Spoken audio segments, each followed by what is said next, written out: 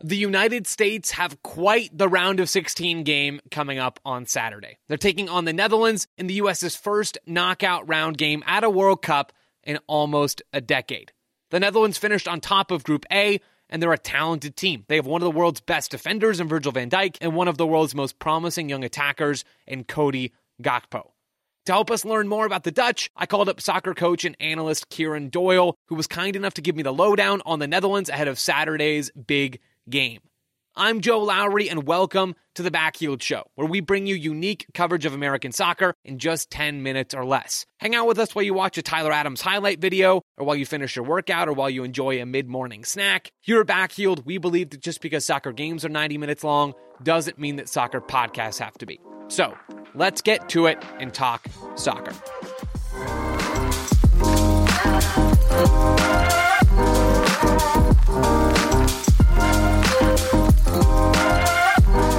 I'm now joined by Kieran Doyle. Kieran, let's talk about the Netherlands. First, I want to know, how does this team play under Louis van Gaal? What are they going to look like, Kieran, against the U.S. on Saturday?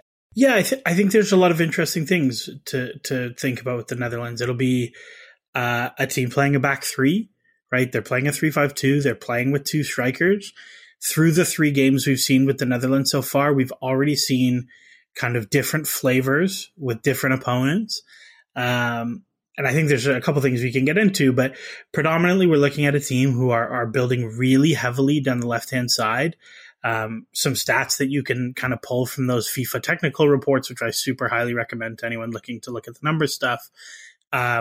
Over 45% of all of the progression that Holland do in the entire game comes just from Nathan Ake, Daley Blind, and Frankie de Jong, who are the left center back, the left wing back, and the left 8 in that 3-5-2.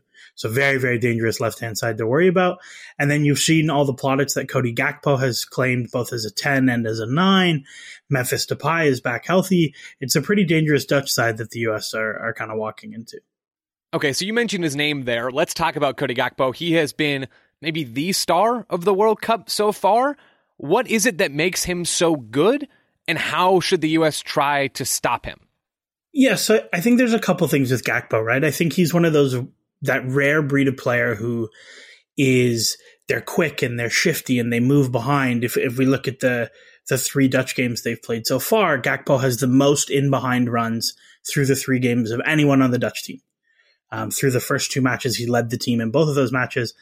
But he's also huge, and he's able to hold people up. He's able to connect and play with people then spin in behind, where against Qatar, where now they have kind of a different shape and maybe things look differently, he's the leader in between the lines receptions in that game, where he's holding the ball up for somebody else to connect with.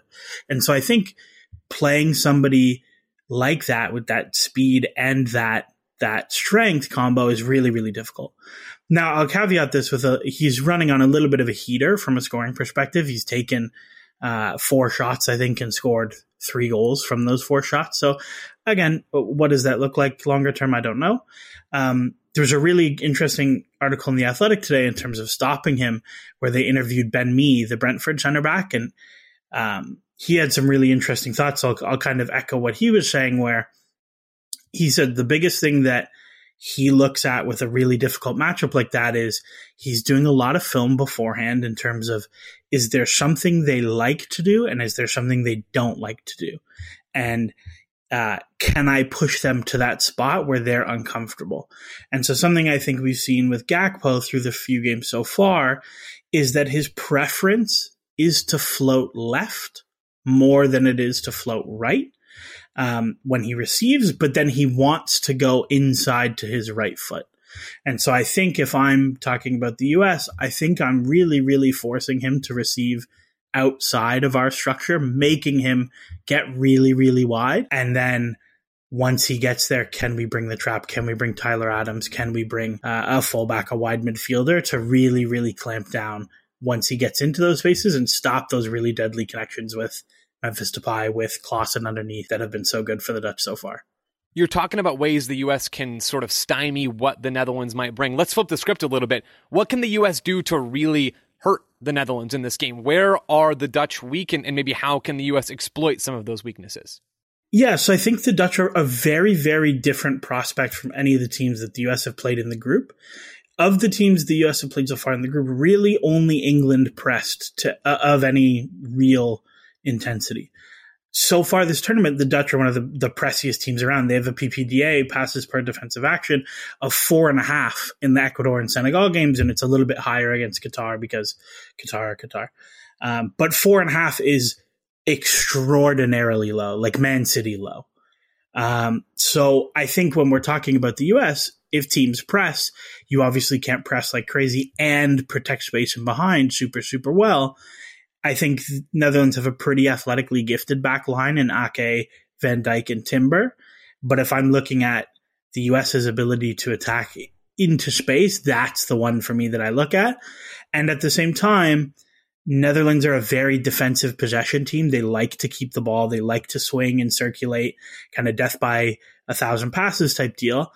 And if you can win those, you're going to have moments to go in transition going the other way.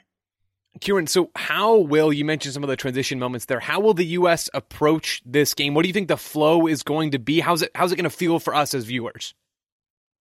I would expect this to be a lot closer to the England game than the Iran or Wales games. I would expect this to be pretty slow, pretty tense, both teams keeping it reasonably low event and really kind of looking to hurt teams when they press and when they win the ball, and not to give away any silly transitions. I think there's a big question about what shape the U.S. defends in. I think against England, we saw the 4-4-2. Against Iran, we saw the press 4-3-3, sometimes defend 4-4-2. I think there's a case to be made about matching the Netherlands and playing a back three, and does Berhalter take that risk? To me, expect something like the England game, with maybe some a flavor of more transitions than that. Any score predictions before we finally let you get out of here, Kieran? I'm going to back the US because I think physically in midfield, they're at a huge athleticism advantage. And I think if you can keep Adams, McKennie, and Musa on the pitch longer than you have through the group games, I think it's there for you. I'm going to go 1-0 USA. Kieran Doyle, ladies and gentlemen. Kieran, thank you so much for joining me to talk about all things USA Netherlands. There'll be a link to follow you down in the description of this episode. But seriously, Kieran, thank you for joining me. Good luck. That's it for this episode of The Backheeled Show. If you're looking for more American soccer coverage, check out backheeled.com for stories on the USMNT, the World Cup, and much, much more.